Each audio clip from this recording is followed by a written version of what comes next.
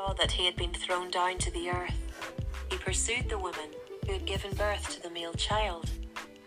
But the woman was given the 2 wings of the great eagle, so that she might fly from the serpent into the wilderness, to the place where she is to be nourished for a time, and times, and half a time. The serpent poured water like a river out of his mouth after the woman, to sweep her away with a flood. But the earth came to the help of the woman, and the earth opened its mouth and swallowed the river that the dragon had poured from his mouth. Then the dragon became furious with the woman, and went off to make war on the rest of her offspring, on those who keep the commandments of God and hold to the testimony of Jesus. And he stood. Amen. Welcome back to another episode of The Sword and the Spirit, where we take a look at the issues of the day, both in and out of the church, via teachings and interviews.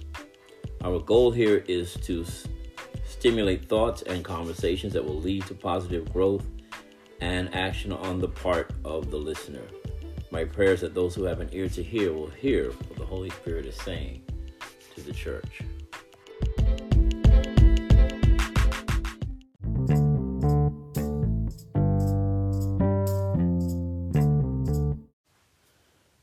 Well, everyone, welcome back to another edition of The Sword and the Spirit. And we are going to continue, as we've been doing this month, basically looking at the thread that runs all the way from Genesis through the Bible of the 2 competing worldviews or world systems that run through humanity and are still in effect today. And we will basically want to eventually settle on the corruption that's crept into the church. And so we did a little background last week, if you remember. I talked about the conflict begins in the garden, officially after the serpent deceives Eve, and Adam partakes of the fruit, and God comes and he brings about judgment. He gives judgment for the man, there's one for the woman, and then when he goes to the serpent, his final ending is what's known as the proto-evangel. It's the first prophecy of the coming of Christ, where it says that he will put enmity between your seed and the woman's seed, and the woman's seed will bruise the serpent's head, and the serpent will bruise his heel. And that enmity that thread, that war has been waging between the seed of the woman and the seed of the enemy ever since. Since day one, it's been going on. So this is the battle that we're in. And you see that thread running all the way through Scripture. And what we're going to really do at the end of this is I'm going to show you how that enemy has infiltrated the body of Christ, the church today. But in order for me to do that, I have to give you somewhat of a historical background and context. And please, as you're listening to this, don't accept it because I say so. You can go back, read up on it, and vet it for yourself so you'll be able to see for yourself. And at the end of this, either the end of this month or beginning of October, we're going to have on an author, Kathleen Galt, and about her book, Phoenix Rising, which kind of corresponds to what I'm doing here. In fact, that was the inspiration for what I'm doing now. When I went through her book and I began to realize, okay, it kind of gave me a sense of how to put this together so that you can see that common thread, because that's what we're looking at, the common thread running through Scripture, even to this very day. See, because what happens is we learn nothing from history. And so generations keep repeating the same thing. The devil's got the same old bag of tricks. But we keep falling for it because for whatever reason, there's a disconnect between one generation and the next generation. And somehow either the older don't teach the younger generation things that have happened, or vice versa, there's a rejection. It may be a little bit of both. And so we're doomed to kind of cycle and recycle the same mistakes over and over again. And that's why the enemy hasn't had to change his tactics, the same old bag of tricks that he's always been using. So we looked at the first sign of this enmity between the seed of the woman, and by the way, that seed is singular, not seeds, seed, referring to Christ. Obviously, he's the seed of the woman that will bruise the serpent's head. However, when I started out here, I was Revelations chapter 12, verse 13, towards the end of the chapter that was read for scripture reading. The reason why I had that one read to you is because the serpent appears again in chapter 12. If you go back before verse 13, the serpent appears, he's referred to as a dragon or as a serpent, but it's the same one that was in the garden. He leads a rebellion in heaven, gets cast out, but before that, you see the woman with the sun and the moon and the stars, which is Israel, giving birth to the man-child that shall rule all nations with the rod of iron. So the serpent was waiting there to destroy the seed of the woman. And of course, he couldn't do it because it was Christ. And we know how that story ended. Okay. But when you follow it through, the thread follows through the 13th, from the 13th verse on to the rest of the chapter. When you follow it all the way through, that when now the dragon, after he wages war in heaven, he gets kicked out. Now he realizes he's come to earth. He has but a short time. And what does he do? He decides to persecute the woman, okay, which going after the Jewish nation. But also he's going after the man-child. He can't get to the man-child, but he's going after the rest of the seed of the woman. And that comes back to the church, which is also the seed of the woman. So he can't get to the woman. He can't get to the man-child.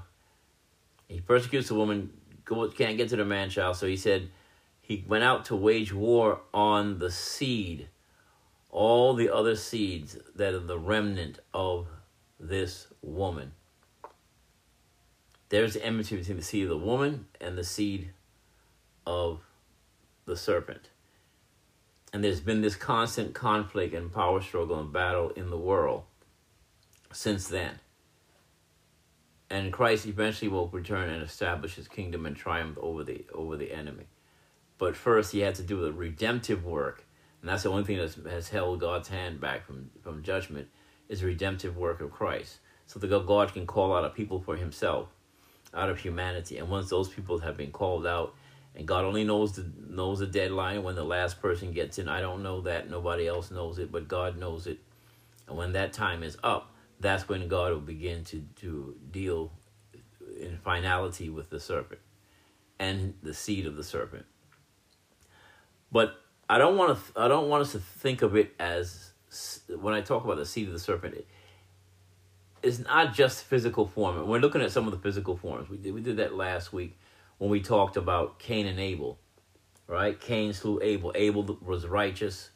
Cain was not. One worshiped God the right way. The other one did not. And the one who did not killed the one who did do it the right way. So from day one, you see, as soon as they have children, the conflict goes on. And we're going to look at some other forms of that conflict in terms of personality. But we're not going to just stop with the personalities, because it's not so much the personality as it is the philosophy. When I say the same old bag of tricks, the devil has the same deception, the same ideologies that he's always had. But he uses people, obviously, to push it.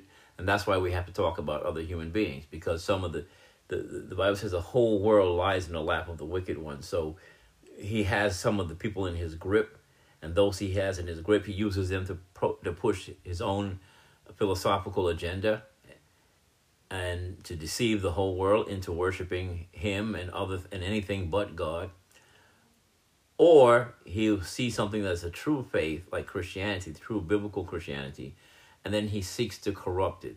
That's his modus operandi. Creating false worldviews, and then if I can't, and the one that has the proper worldview, I'm going to corrupt it.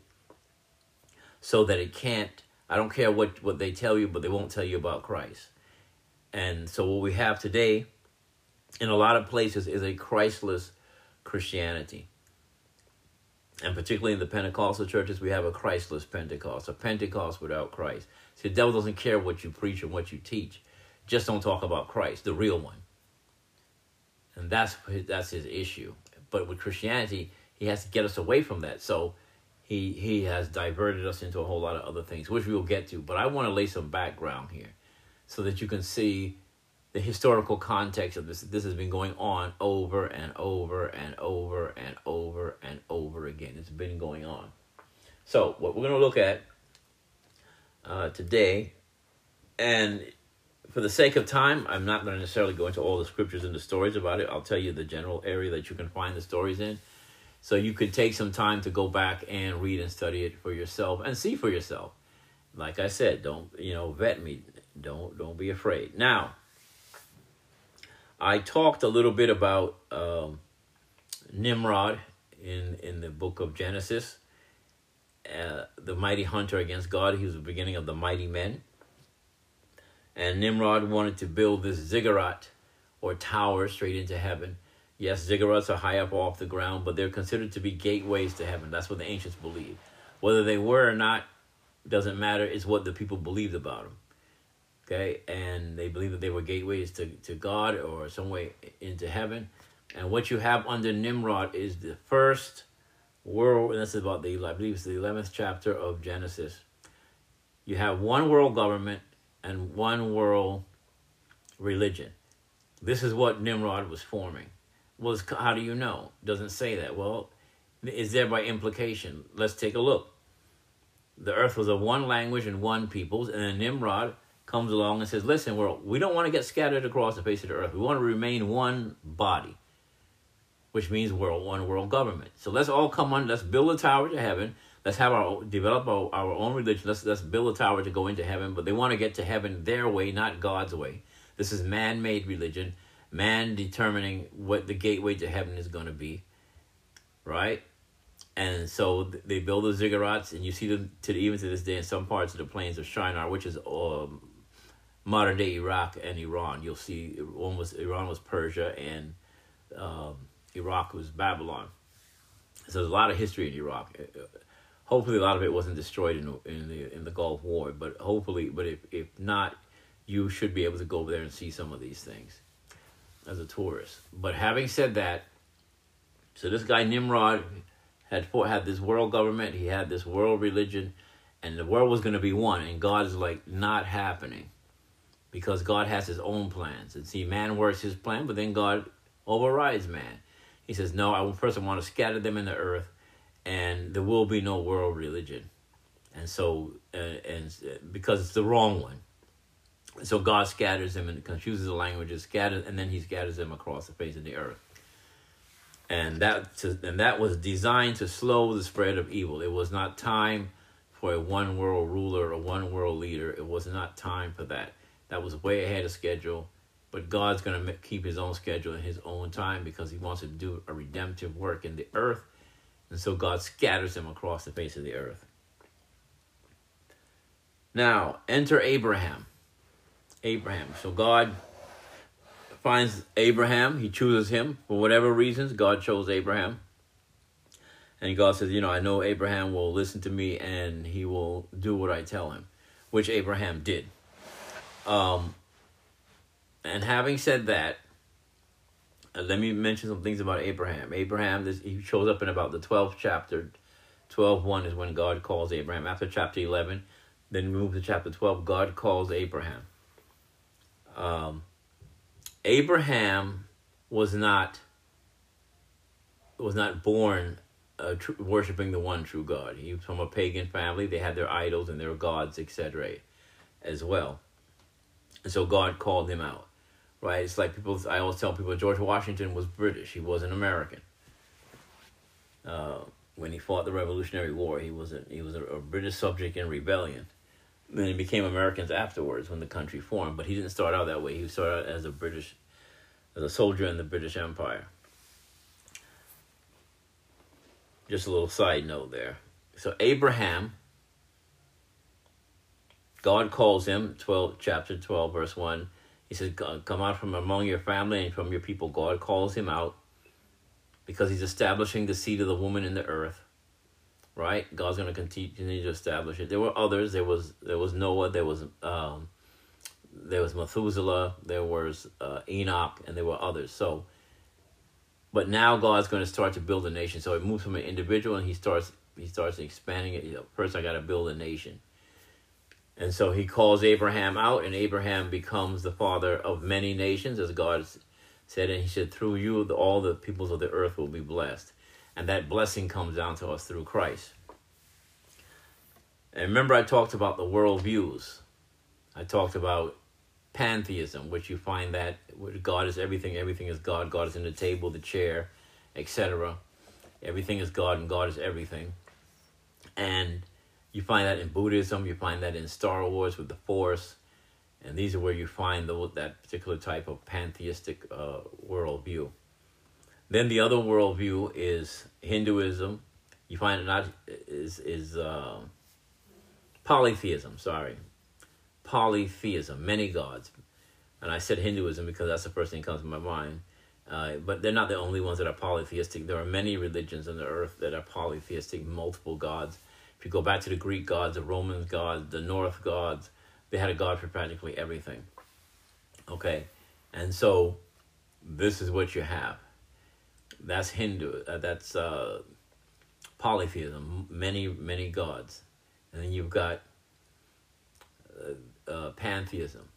Then there's atheism, which says there is no God. The Bible says the fool has said in his heart there is no God. That's atheism. So you got pantheism, polytheism, atheism as worldviews. Then you also have animism, which is another worldview. And in an animistic worldview, it's about spirits that can inhabit objects, spirits that can inhabit trees and totem poles. You see that with Native Americans. You see that in voodoo. You see that in occult practices. You know, like I said, you see in the movie the doll moves his eyes, and this doll has a spirit in it, and it transfers, Chucky and all that kind of stuff. The spirits, and some of them are good, some of them are evil. In some of the African religions, beliefs, for example, let's say you drown in the water. They say that the spirit of the water, overcame you. It's not that you just drown, because you can't swim, but evidently the spirit that's in the water, whether you want to call it a demon or just a spirit or whatever. In some religions, a woman can't conceive a child. Then they'll say, "Oh, your dead uncle is keeping you from having a child," And so now you got to do some voodoo ritual or whatever to get that mojo off of you, so to speak. That's animism. That's that whole animistic worldview. And anything like ancestral worship, that's animism. That's not a Christian worldview. It doesn't fit in the Christian milieu. And so these are the various worldviews that are out there. But now through Abraham, God brings in the monotheistic religions. And that came into us down through Abraham. And there are three main monotheistic religions, which is Judaism, Islam, and Christianity. There are three monotheistic religions. And the one common denominator with all three of these religions is Abraham. We all revere Abraham. And I want to throw a fourth one in there. It's not as big, but it's still there. You go into the Caribbean and different places, you find Rastafari or Rastafarianism. That's kind of a mixture, but yes, they're also monotheistic and believe in the God of the Bible and Abraham, and also revere Abraham as well, etc. So I want to make mention of that.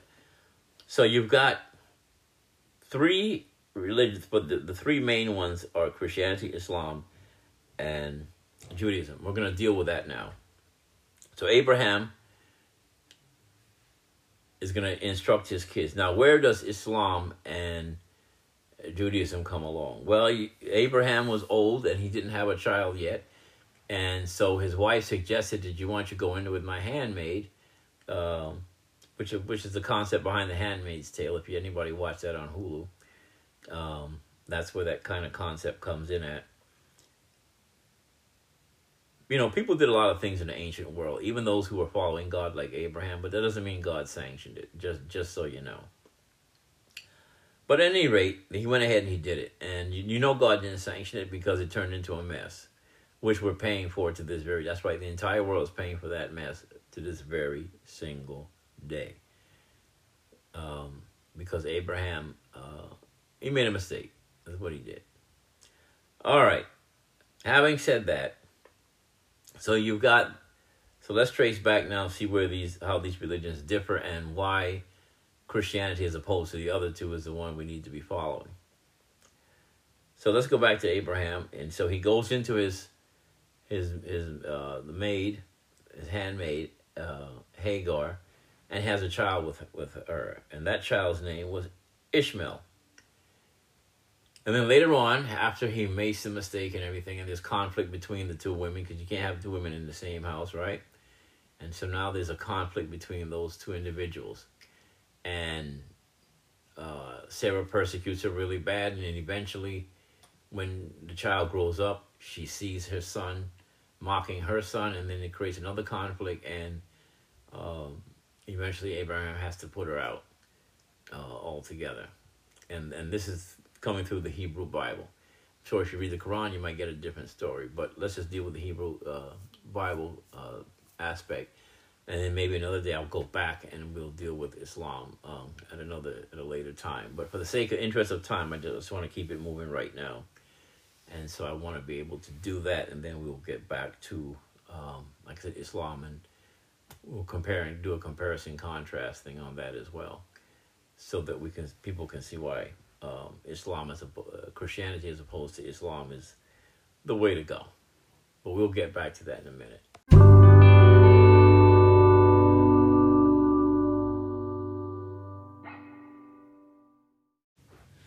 So later on, in the story, God waits until they're too old.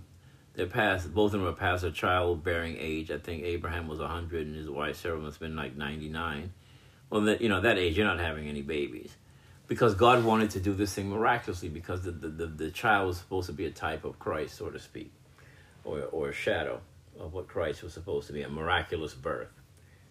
And of course, we know Christ's birth was way more miraculous than anybody else's. But we'll table that for another time. So, Isaac is born. That's the seed. And even in Galatians, it talks about the conflict between the flesh and the spirit.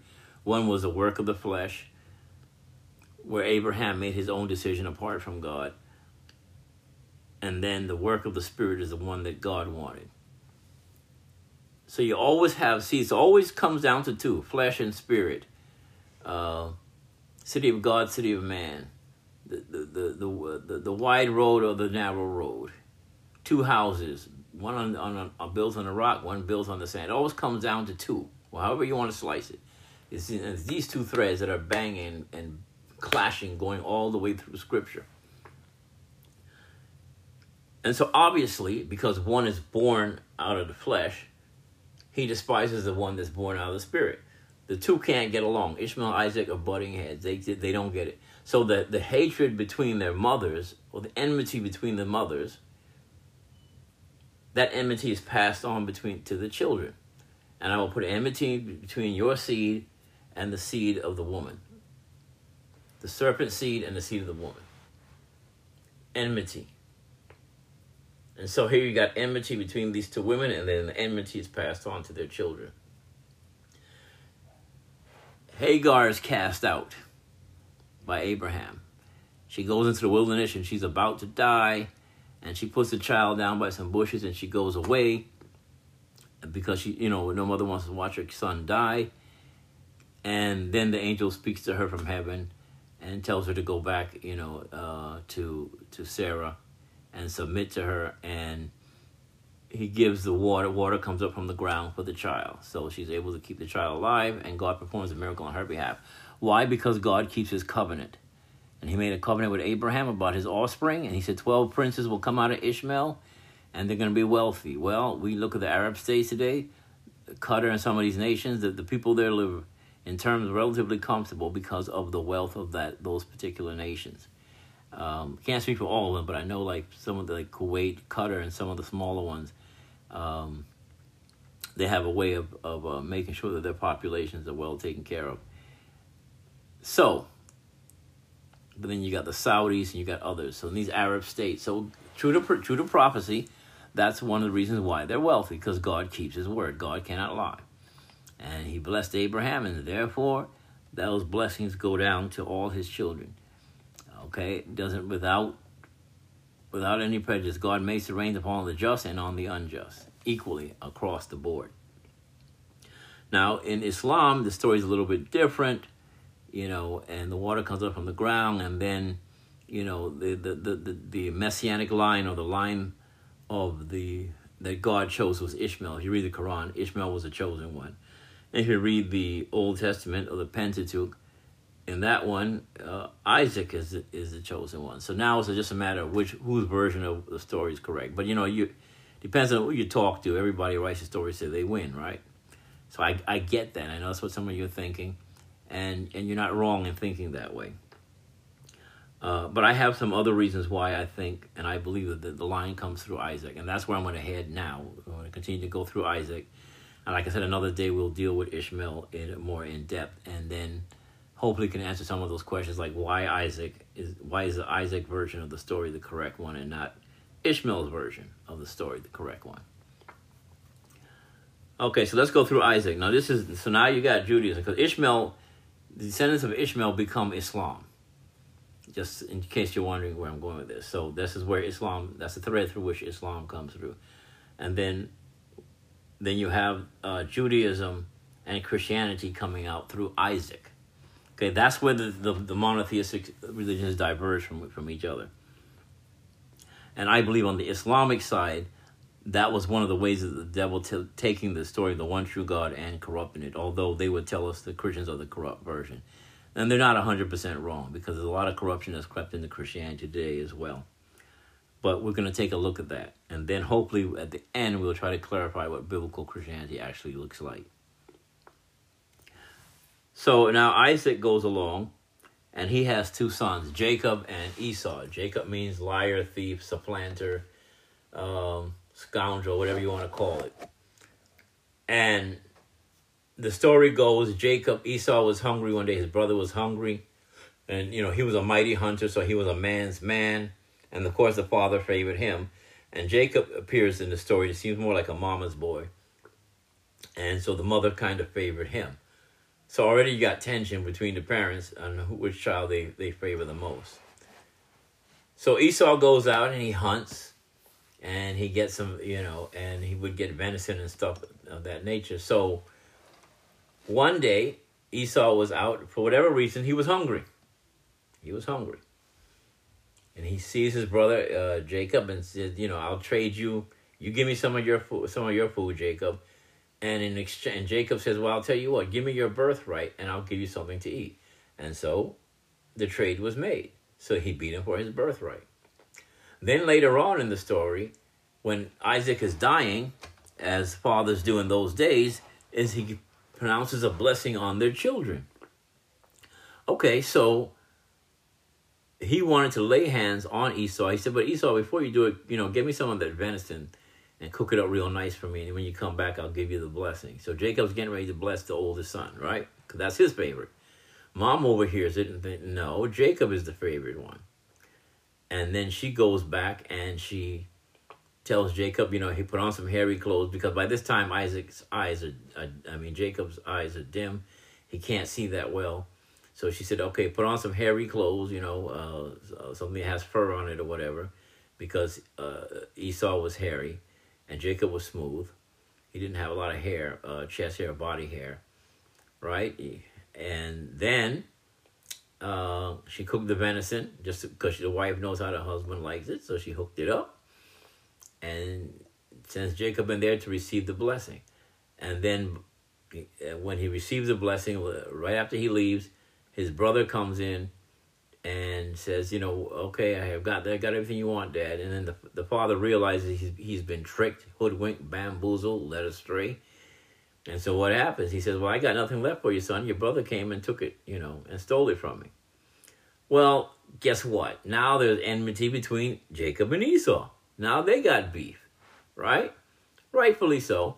Now you say to yourself, later on in Romans, God says, Jacob I have loved, Esau have I hated. And that seems kind of cold, And God says, I'll have mercy in whom I will have mercy. So Remember, they were in the womb, and they were wrestling in the room for dominance and supremacy, even in the mother's womb. And the mother said, "What is this?" And God said, "Two nations are struggling within you, but the older one will serve the younger one." And when he came out, Esau came out first, but Jacob was on his heel, crushing the head. There's the head and the heel again. There's that heel thing going on again, right? That seems to kind of pop up here and there. Only in this case, it was Jacob holding on to the heel of his brother. So he wasn't crushed by it, but he was holding on to it. Okay, so he comes out. So now there's conflict between these two. Now, one of the things the Bible kind of gives us a hint, it calls Esau a vain person. And he was a vain person because he sold his birthright for a piece of food, for some food. He allowed his flesh, his lower nature, to dominate him, and he sold out just so he could get something to eat. And his brother, even though he stole it, it wasn't right. That was not the way. He would have got the birthright and everything anyway because God said he was going to have it. But he didn't have to do it by hook or crook. Granted, he stole it. It straight up. He's just straight up thief. But having said that, one thing, even though his actions was thievery, Jacob valued the things of God. He valued the birthright, and he valued the blessings of God. He knew that I don't need nothing else in this life. Those two things I got to have. See, Esau was a self-sufficient man. I can hunt. I can do all this stuff. I don't need nobody. I can take care. I can handle business myself. And that's what happens with the strong. They get confident and believe in their own strength and in their own power, as opposed to Jacob, who evidently didn't have strength and did not have the strength of his brother, but he said, well, okay, I'll rely on cunning. And it worked for him for a while, but believe me, God did not let him get away with it. He paid for it. And if you read the rest of the story of Esau and Jacob, and you find that all the way down going through Genesis. After Genesis 12, and then you get Abraham and then Isaac, then you get down into Esau and Jacob. Just keep reading all the way through, and you'll run up on it. Or I think it goes right up to like the 32nd, 33rd chapter of Genesis, from 12 to about 32, and you have that whole family drama going on there. Now,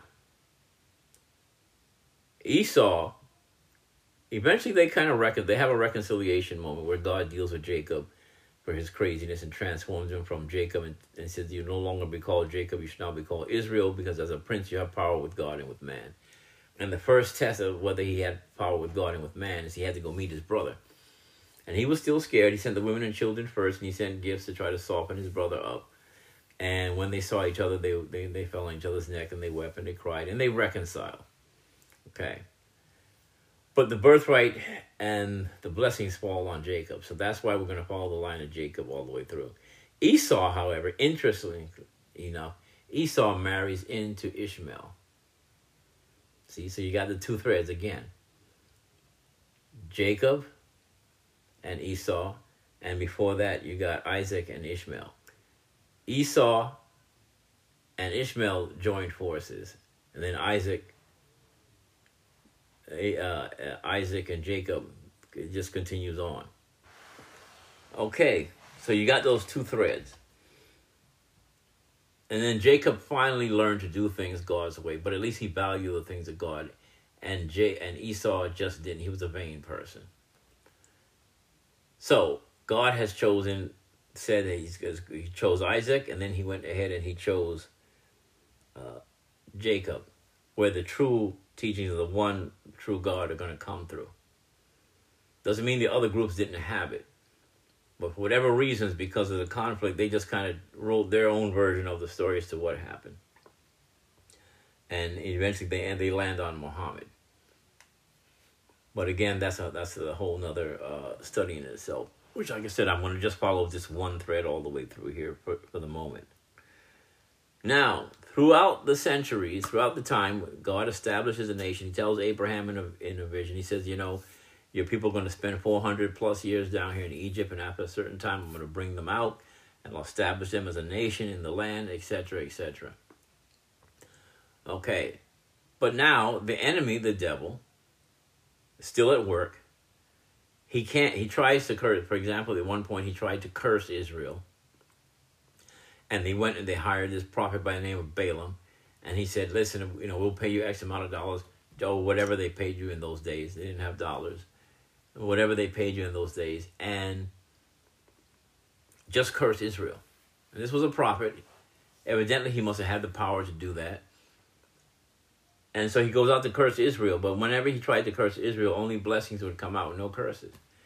And then finally he had to go back and tell the people who hired him, listen, whom God blessed, no one can curse. These people are blessed of God, and I can't curse them.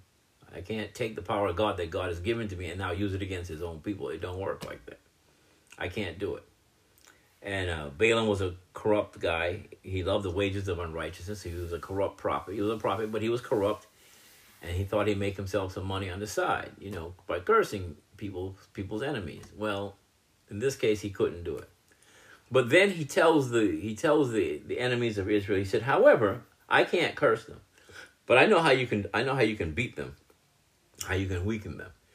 And basically the way to beat them was that they're under the covenant of God.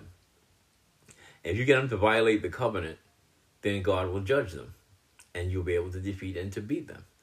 But the way you do that is to have marry your daughters to their sons. And this is mixing. Now, the Bible does not prohibit interracial marriage or marrying across nationality lines. It does not forbid that.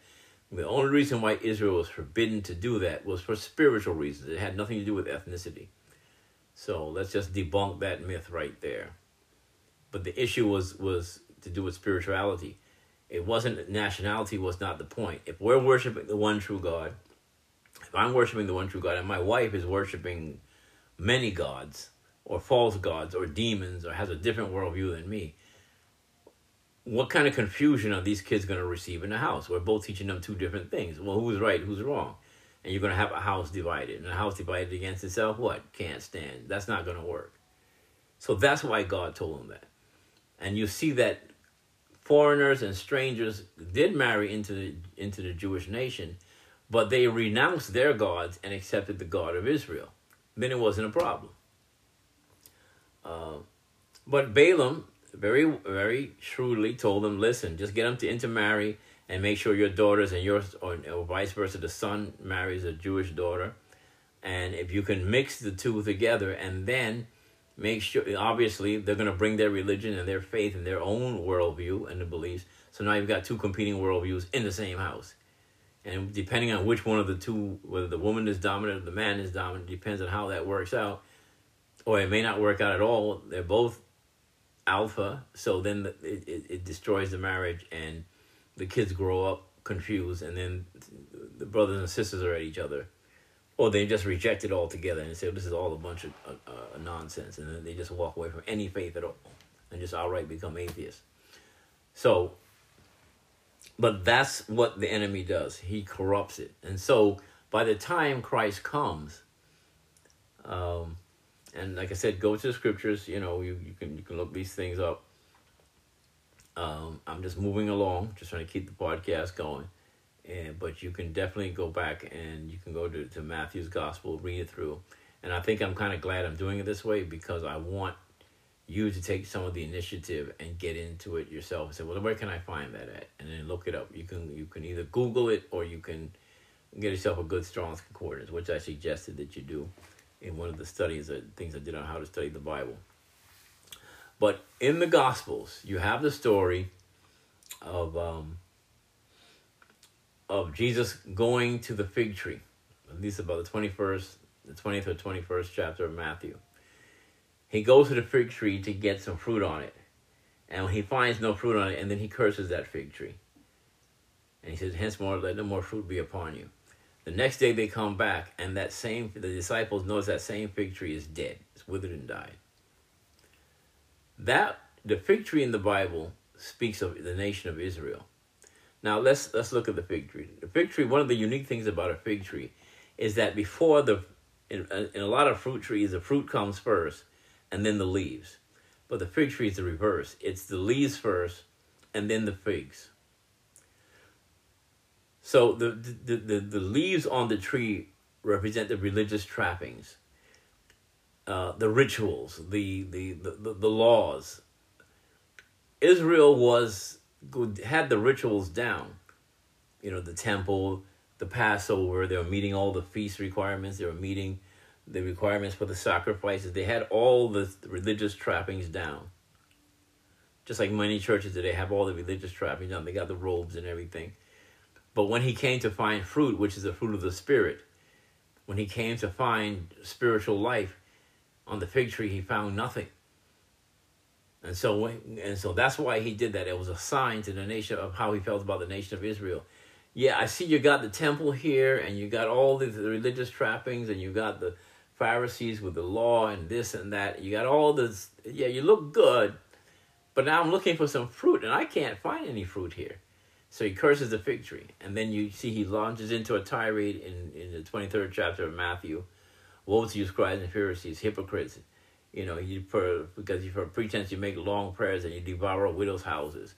And so they had the religious system had become corrupt. You see this in Ezekiel's vision when he sees a hole in the wall and he's looking at the inside the temple. And inside the temple you see all kind of unclean animals, unclean birds and fowls and creeping things. And there was uncleanliness in the house of God. Unclean spirits, unclean teachings, unclean philosophies were all in the house of God. And that's why Jesus turned to his disciples and he said, we're not one stone left here upon another. 70 AD, the temple of Jerusalem was sacked in 70 AD by the Romans. And the nation was scattered and hadn't come back till 1948. And this is only a partial return. They still have yet to come back to God in earnest, which they will in time. God's working on that. But in the meantime, Jesus said, you won't see me again until you say, blessed is he who comes in the name of the Lord, because of the rejection of Christ. So the enemy came into the nation of Judaism and he corrupted it.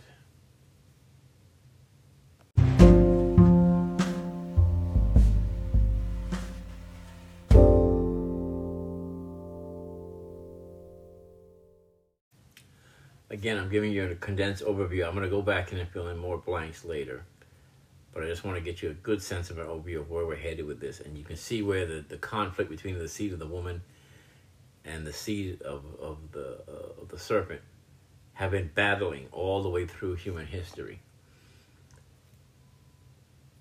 Now let's go into Christianity. So Christ comes along and he establishes the church. He establishes the church because God has now, I think if you go into Romans 9, 10, and 11, it talks about God cutting off Israel so the time of the Gentiles would come in, and that was the time that God establishes the church. So, but in order to do that, he cuts Israel off for a period of time. Not forever, but just for a short span of time, and then he'll swing back around and deal with them. But right now, it's the church age. And that's where Christianity comes in. And now, the enemy from day one has sought to corrupt the church. That's when he says he goes out to wage war with the woman and her seed. Her seed, that being the church, the body of Christ, the body of believers, is what the enemy targets. And this is where this podcast really wants to go. But I had to give all that background to give you a sense that this thread has been constant. It's not new. And that's what I want you to see. This stuff is not new. It's been happening. And that's why we can predict pretty much where it's headed, because it's been done before. We've seen the movie already. Been there, done that, did it. It's just being regurgitated. But because people are not theologically trained or biblically illiterate and not properly trained in the scriptures to understand, then people are just easily fooled. And you will see that the majority of the churches today in this country, sad to say, have some level of corruption, some more than others. But it's there. It's there. And sometimes it seems like there's literally nowhere you can go where you don't see some form of that corruption.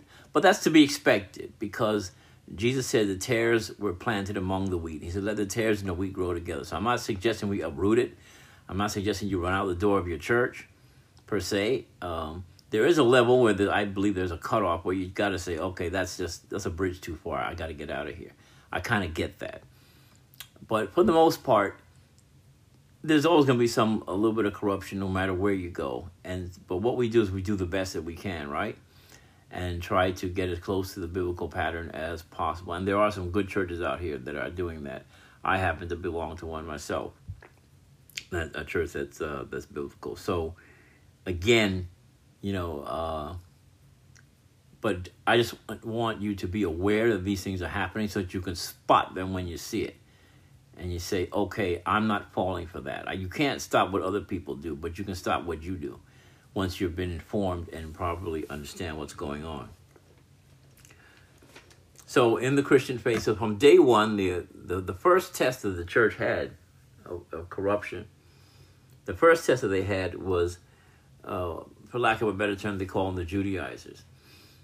Because they were coming along, in the book of Galatians, Paul deals with it. They were coming along and saying, listen, if you really want to be saved, well, let me back up a little bit further first. First, what happened was, not only were Jews, at first only Jews were getting saved, or Jews or Jewish proselytes, people that had been scattered throughout out from the diaspora, who came home during the Passover, in the 50 days of Pentecost and the Feast of Pentecost. When they came home, that's when the apostles were filled with the Holy Spirit, and they began to speak with other languages. And through that, people from around the empire who were of Jewish descent or who were Jews heard the wonderful words of God in their own languages, and they got saved. So it was a church that just began out with a lot of Jewish believers. Well, later on, some Gentiles get saved. And when the Gentiles get saved, they're like, what are we supposed to do? Because in Jewish custom at that time, you couldn't even enter into the house of a Gentile, let alone lead one to Jesus.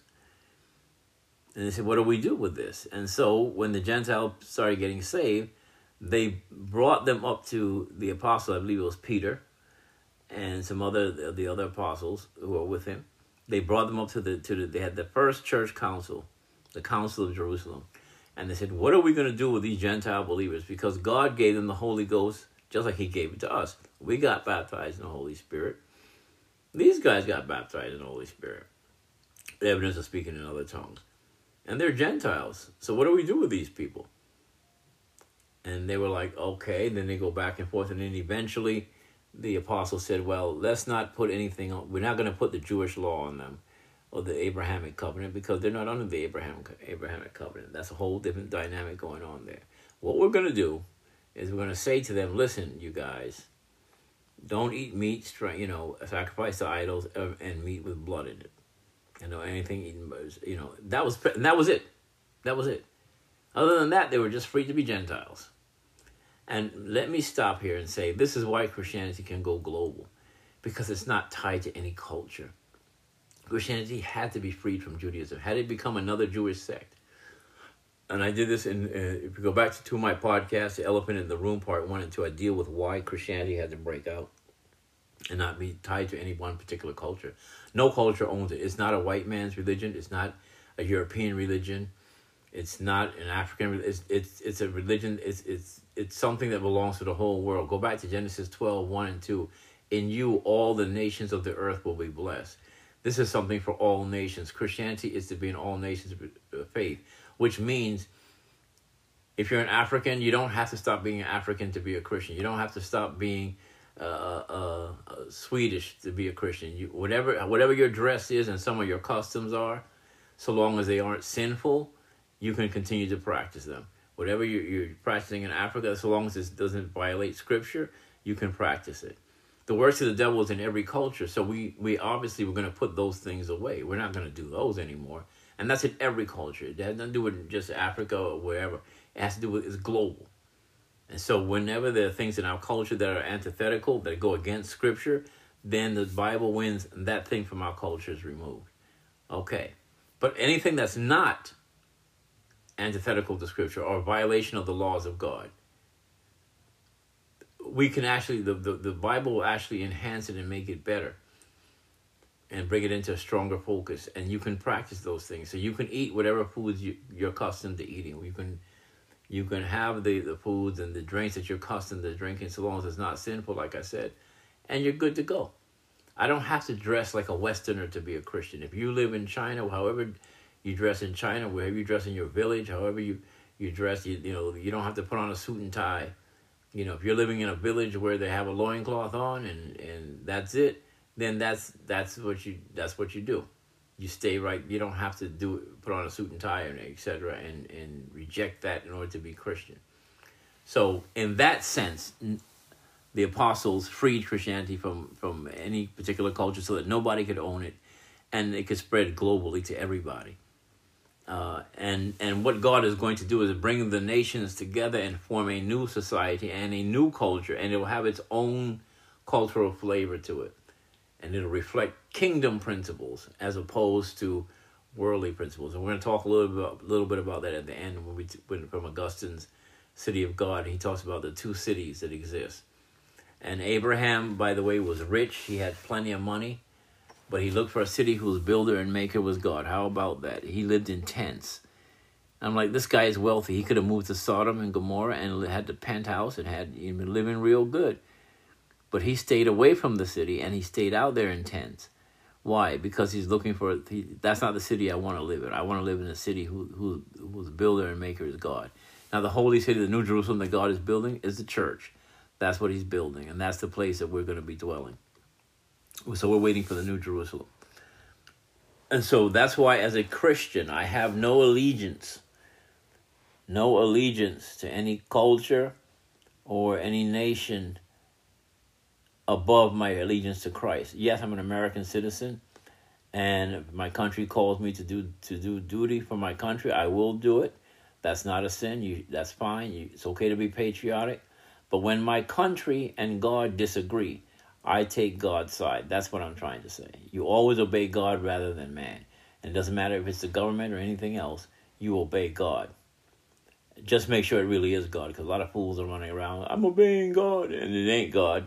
And then they get in unnecessary trouble with the government. So I'm not advocating defiance of governments, but I am advocating that you put God first, because that's our citizenship is in heaven. We sort of have a dual citizenship. Yes, we're here on earth, but my citizenship in heaven exceeds my citizenship here on earth, because the one on earth is temporary. That's going to end. The one in heaven will never end. That's eternal. And that's the one that I stand up for and stick up for. I love America, but saving America is not God's priority. God's priority is advancing his own ends and his own kingdom in the earth, which may or may not include the United States. I don't know.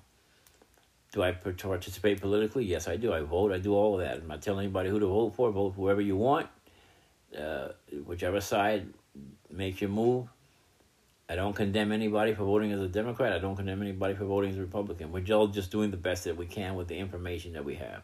And there's lies on both sides. So, and no side is better and more righteous than the other one. That's a lie. And if you believe that, then, I got a bridge in Brooklyn I can sell you. But we just do the best that we can with the information that we have.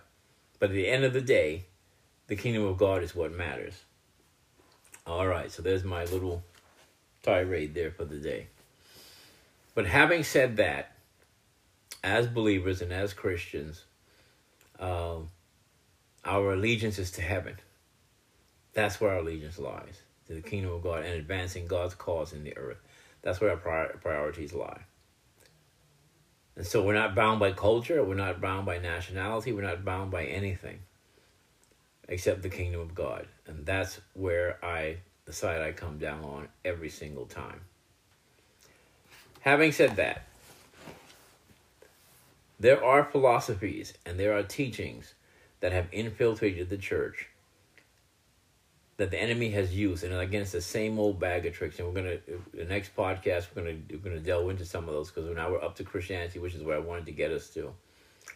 So I just kind of fast tracked us there. And if I seem to have lost you on some other points, hang in there. We're gonna revisit some of this stuff and a little bit more in detail. Having said that, word of faith is a aberration, is a distortion of the Christian life, of Christianity. God wants you rich, and other enticing doctrines that they throw out there. That's not of God. Again, what else is not of God? The New Apostolic Reformation, which we're going to deal with that here in as well coming up. That's one main one we're going to be looking at today. But there are others. But the natural progression from word of faith is NAR. That's the natural. So it fits right into that milieu.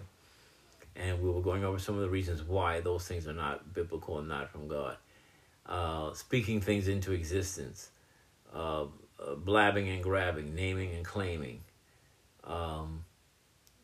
Those things are not biblical. And the proof of it, you could go to the book The Secret, and you read The Secret, which is a secular book, and then you read the Word of Faith, which is supposed to be Christian, and they're pretty much identical, except the one secular one doesn't mention Christ. It mentions that you create your own reality. You draw things. You draw things to yourself. So if you're thinking about, if you're fearful of rape, then you're going to get raped, and then it becomes a rapist's fault because she was thinking about it, and had she changed her thinking, it couldn't happen. Okay, so, but it's a law of attraction, and you attract what you think about, and that's the same thing with word of faith. It's no different. And you by your confession and what you say, you speak words into the universe, and you create your own reality by speaking your own reality. That is not a Christian worldview. It is not a biblical worldview. It is a distortion of Christianity. And of course, naturally, if I have that kind of power to create with my words, then eventually you go to NAR, and you can take those same words and that same creative power that you have. Since God can't do anything unless he does it through a man, so now we're God's people on earth, and so now we can create the reality on earth that we want. Well, guess what? Now the next thing to do, obviously, in progression, is to create a national or a universal Christianity, right? Well, let's take over the earth then. Since we have that kind of power, and God, we can speak these things into existence and make the world 100% Christianity, and we can have a theocracy. That's the only logical conclusion you can come to with some of this stuff. But there are various philosophies and everything else. And like I said, that's why I gave you the 5 worldviews. We're going to look at some of those 5 worldviews and how they've crept into the church and into the teachings of the church, and how we got here where we are right now. And we're going to look at it from a theological perspective, and yes, even how that affects our political system. And at that point, I have been going through this book called Phoenix Rising, and with Kathleen Galt, and she has some great information. She's done some excellent research on some of these threads that are running through our nation, and almost practically speaking through all nations, not just us, where you have 2 competing philosophies. Yes, we have the Judeo-Christian belief system that influenced our government, but then we also have some pagan things that have influenced our system, and the 2 have been clashing, and now we have a blend of both till you almost can't tell one from the other. And so when people say, oh, this is Christian, you might want to rethink that. It may not be Christian. It may be some of that pagan thing that's mixed with Christianity. So the outer shell looks like Christianity, but when you break it open, you see it's not Christian at all. There's nothing to it. So we have all the religious trappings now. Well, we have the leaves on the tree now, and we got all the religious trappings, but when you look underneath the leaves and you look for fruit, there's nothing there but thin air. And like I said, we're going to be dealing with some of those things coming up, but I'm just laying some ground. This is just laying a little bit of groundwork, and I know I'm fast tracking it, but that's so we can get to the main point. The next 2 weeks, we're gonna dig into it a little bit deeper. We're going to look at some of the church councils with the early church fathers, and see how the devil tried to sneak things into the church. Because the first century Christians, the second century Christians had to defend the faith. Remember now, the apostles are gone. So once the apostles are gone, the enemy is going to really turn it up, because there's nobody there to check him, right? Because the apostles are gone. See, the devil plays a long game. He said, oh, let's wait for these guys to die, because they can't live forever. And then when they die, then I can move in and confuse the rest of the people, and then nobody will know what the truth is anymore, and then that'll be the end of that. But what he doesn't count on is the work of the Holy Spirit to keep the church, the truth going. And the Holy Spirit has the ability to reveal the truth, etc., to different individuals. So we're going to look at the church councils and some of the attacks upon the church that came on early on, and then we're going to follow that thread all the way through to where we are now. And then on the final podcast, we'll look at some of the threads, some of those same threads that came in through the establishing of our own U.S. government here. And like I said, I love my nation. I thank God for it, but it's just not perfect. And we got to learn how to sift things out, to separate wheat from chaff. And because people are biblically illiterate and don't have a good hermeneutic. I like this guy, Corey Minor. He makes a very good point. He says you got to have a good biblical hermeneutic. And if you don't have that, you're going to read the Bible and you're going to be all over the map and you end up with a whole lot of nonsense.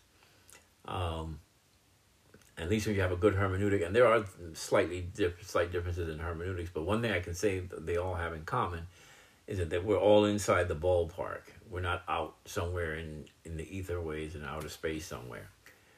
And some of the discrepancies are minor. They're not salvation issues, but on the major points, there's 100% agreement. So keep that in mind. And again, we will be looking more into dealing with some of the things that have infiltrated the church as well. And so I've mentioned Word of Faith. I mentioned New Apostolic Reformation. All this so-called research of apostles and prophets. That's really problematic. And I think, to me, I really want to deal with that a little bit more, because that's the scariest thing to me. Because I see the church just going in a completely different direction. And heresies will abound and falsehoods will abound, and it's going to end with a lot of nonsense. And so those are just two of those things that have crept into the church. Other things that you've seen before, when I was growing up, you had these so-called healing meetings, or healing evangelists, and running around saying that they're healing people and they're raising the dead. But upon further investigation, practically none of it is happening. The few times that it actually did happen, that was just the sovereignty of God at work, because at that particular time, God may have wanted to heal that person or didn't want that person dead at that particular time. So God is able to do that. But I like what one preacher said, Winky Pratt, and he says, when miracles become the rule, natural law becomes the exception. And by miracle, this is how I define miracle. That's another thing. We're going to learn how to define our terms. What do you mean? Before you start talking, you got to define your terms. So here's what I mean by a miracle. Is when God suspends natural law. Natural law says this happens, your bones should be broken. And perhaps you should die. But God suspends it, and instead of the bones being broken, they're not broken. Because God suspended natural law. That's divine prerogative. That's the power of God. He can do that. But he's the only one who can do that. You can't do that. I can't do that. Nobody else can do that. And then based on that, but now if God just goes around willy-nilly suspending natural law, then if the natural laws are tampered with, then what happens is they become the exception and not the rule. And when natural law becomes the exception, natural law is what makes your car start. There's science there. It says if you put these two things together in combination, turn the key, car will start. But if there's no natural law, it might work this time, but then again, it might not work the next time. And then when it doesn't work, how can the repairman repair it? How can he troubleshoot if there's no natural law?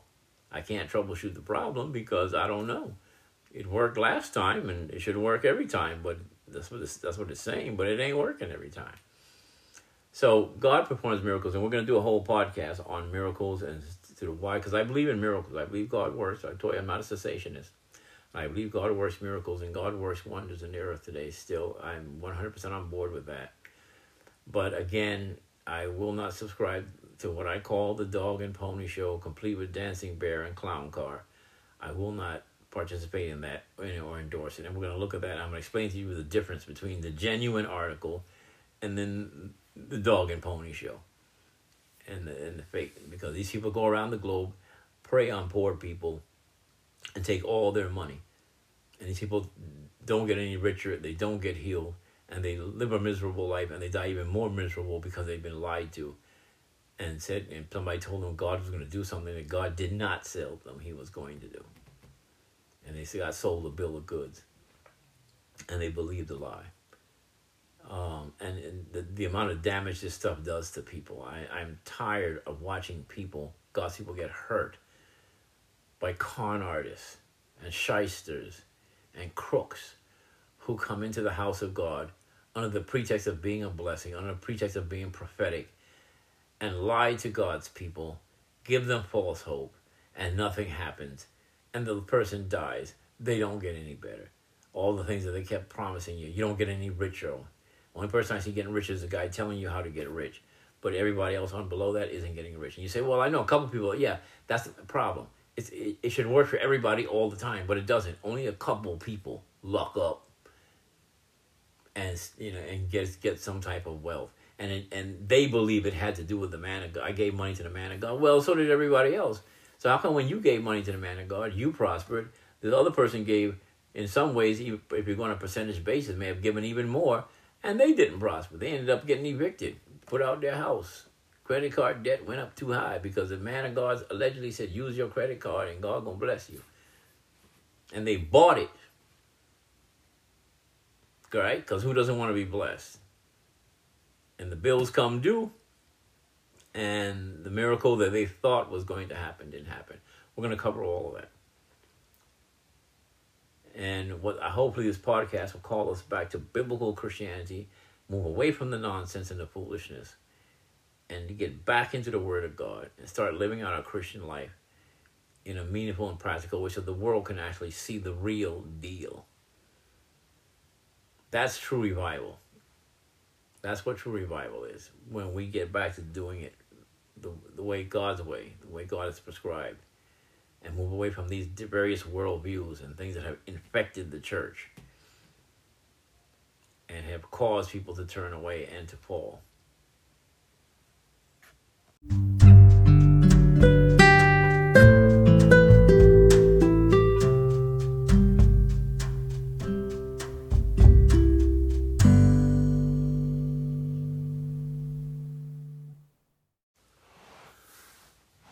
Well, let's summarize what we've done so far. And I know this was quick, and I didn't delve into as much of the scriptures and stuff that I'd like to have had. But again, we will be doing that. We're going to revisit some of this, but I just wanted to give you a quick summation or overview of what we're going to be looking at, kind of whet your appetite, get you thinking, and maybe you want to go back and do some more reading and studying on your own. Also, vet everything I say, please. Do not just simply say it because I say it. You should never accept anything anybody says just because of who said it or who didn't say it. Check it out for yourself. Be a Berean. I encourage everybody to vet your own stuff. Be a Berean. Check it out. I don't mind if you vet me. If you got any questions or comments, rhyd12001@gmail.com. It's okay. We're all learning, and I'm just trying to create conversation. So hopefully I put out enough things to create an appetite to say, well, wait a minute, let me step back here and look at this again for the second time. Is everybody going to change who hears this podcast? No, I'll probably offend a lot of people, and some people may even lose some listeners. But that's par for the course. My goal here is to create conversations and to get the ball rolling and maybe help us to rethink some things and move closer to the truth of the gospel. We'll rescue some, but we won't rescue all. That's okay. That's divine prerogative. But I want to encourage you to vet me. I want you to encourage you to read and study on your own. And don't just accept things because somebody says it. So pick up your Bible, get your Constant Concordance, get your Young's Dictionary. And if you don't know anything about hermeneutics, listen to the podcast. I've got 2 podcasts. And I may do another one on how to study the Bible. One is called How to Sharpen Your Sword. And the other one is with Pastor Chad Mansbridge, who wrote a book. You can get his book, and it will help you, called You Can Handle the Truth. And with a good hermeneutic, you'll see this stuff for yourself. It just can't be because I say so. I'm just trying to make questions in your mind. So if I stirred some things up and made you question some things, praise the Lord. That was my point. And so that was just a quick quick overview. Also, in addition to that, I want to recommend that if you go to the Shepherds Conference, 2004 Shepherds Conference, just Google it, 2004 Shepherds Conference, scroll down to where you come to Phil Johnson. I'm going to use some of his, he gave a series on the 5 heresies that have plagued the church, the 2004 Shepherds Conference: Judaism, Gnosticism, Pelagianism, Sabellianism, and Socinianism, and the Arian heresy. Those are 5 basic heresies that have plagued the church. I will be using that as a template for what I'm going to be talking about in the next podcast. So, but I want you to know it did not originate with me. It originated with Phil Johnson, and I'm just sort of putting a spin on it, not taking anything away from what he said, because what he said was awesome. But if you don't understand what I'm saying, go back and listen to him. He's right, I'm wrong. And it's okay. Phil Johnson's good, and the way he lays things out is done in an excellent manner.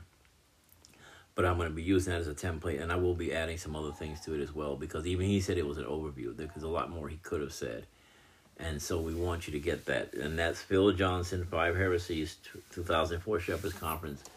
By all means, listen to that.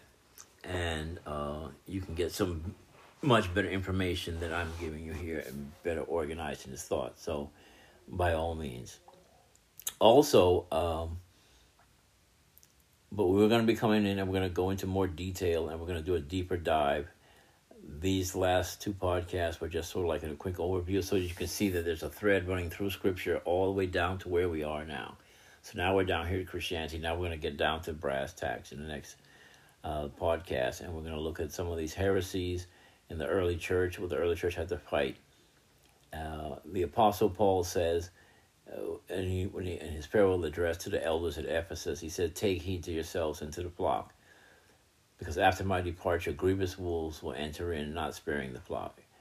And these teachers are going to come in and try to find people, to get people to follow them and take them away from Christ. We're in an age of apostasy right now, and all I'm asking is that we read the Bible for ourselves and get back to the truths of Scripture, and stop running behind everything we see on television, everything we hear on the radio, and everything we hear in podcasts, including mine.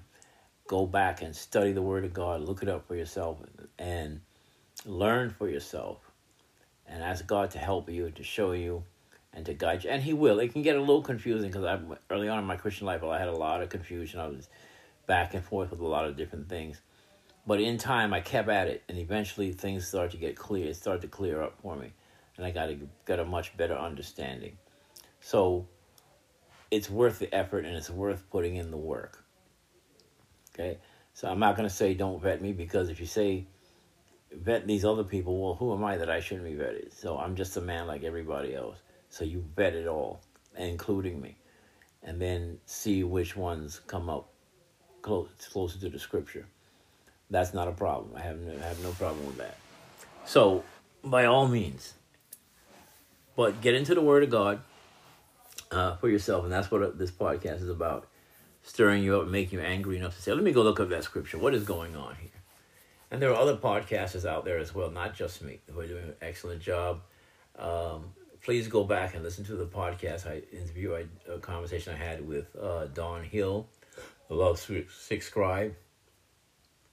She has her own podcast on YouTube and on Spotify, has a website, and very well organized in her thoughts, and you will learn a lot from her as well. I highly recommend her podcast, that you listen to that. Also, there's a book out called Love Back to Life by Lael Divine. I did a podcast with her, young Christian, black, and pregnant, a young lady who made a mistake, and God has redeemed her from that. And she wrote a book about it to help other young girls who have fallen into that same trap. Highly recommend listening to that podcast. Lael Divine, she's actually starting to do some of her own podcasting, which I recommend that you listen to as well. And so I think it's under Brianna Lael. And if you go on, if you just Google that, it'll come up, and you'll see some of her podcasts as well. Young lady, very godly young lady, loves the Lord, And God had to bring her through a time of recovery, but she's recovered. She wrote a book, complete with workbook with questions and answers in the end, to help the other young ladies through where she came through. So you come out on the right end and not on the wrong end. You know, one thing about youth, we make mistakes. It happens. Everybody in the youth has done something they regretted. But you know what? God can redeem even our mistakes, and that's the great God that we serve. And by mistake, I don't mean having a child. The child is not a mistake. Children are never a mistake. So it's not the child, but it's just the action is what we're referring to. I want to make that clear. And then there's also an interview I did with Valerie Eliason, a great missionary to the Philippines and now to the LGBTQ community. She also has a podcast. Just type in Valerie Eliason. It'll come up, and she's done some things on how to witness to the LGBTQ, why the Great Commission is great, etc.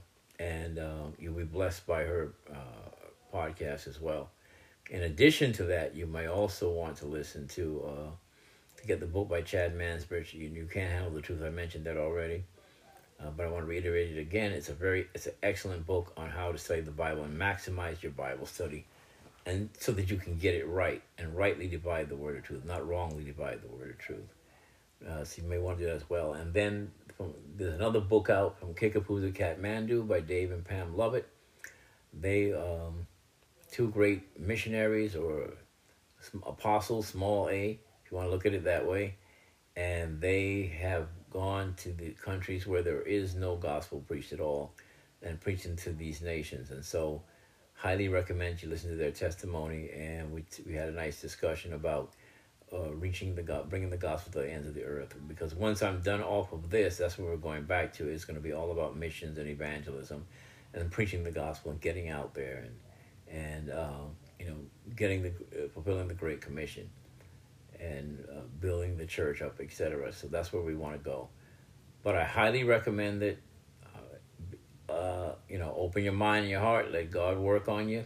And if we've been a blessing, then God bless you. And I hope I've helped someone to get out of some of this mess and to see clearly and to get a hunger for the Word of God in a way that you haven't had it before. And so these are places that you can go to get into the Word of God and to really study it. And some of my past podcasts as well. That's designed to help you do that. So be blessed. I thank everyone for listening. Thank everybody for taking the time out. I know my podcasts are a little bit long. We're kind of working on that. But in the meantime, thank you for taking the time out of your busy day to listen and to put in the effort to hear what I have to say on behalf of the Lord. And may God richly bless you. May the Lord bless you and keep you, make his face shine upon you, be gracious to you, and give you peace. In the name of the Father, the Son, and the Holy Spirit. And thank God for your listening and tuning in. God bless. Until next time.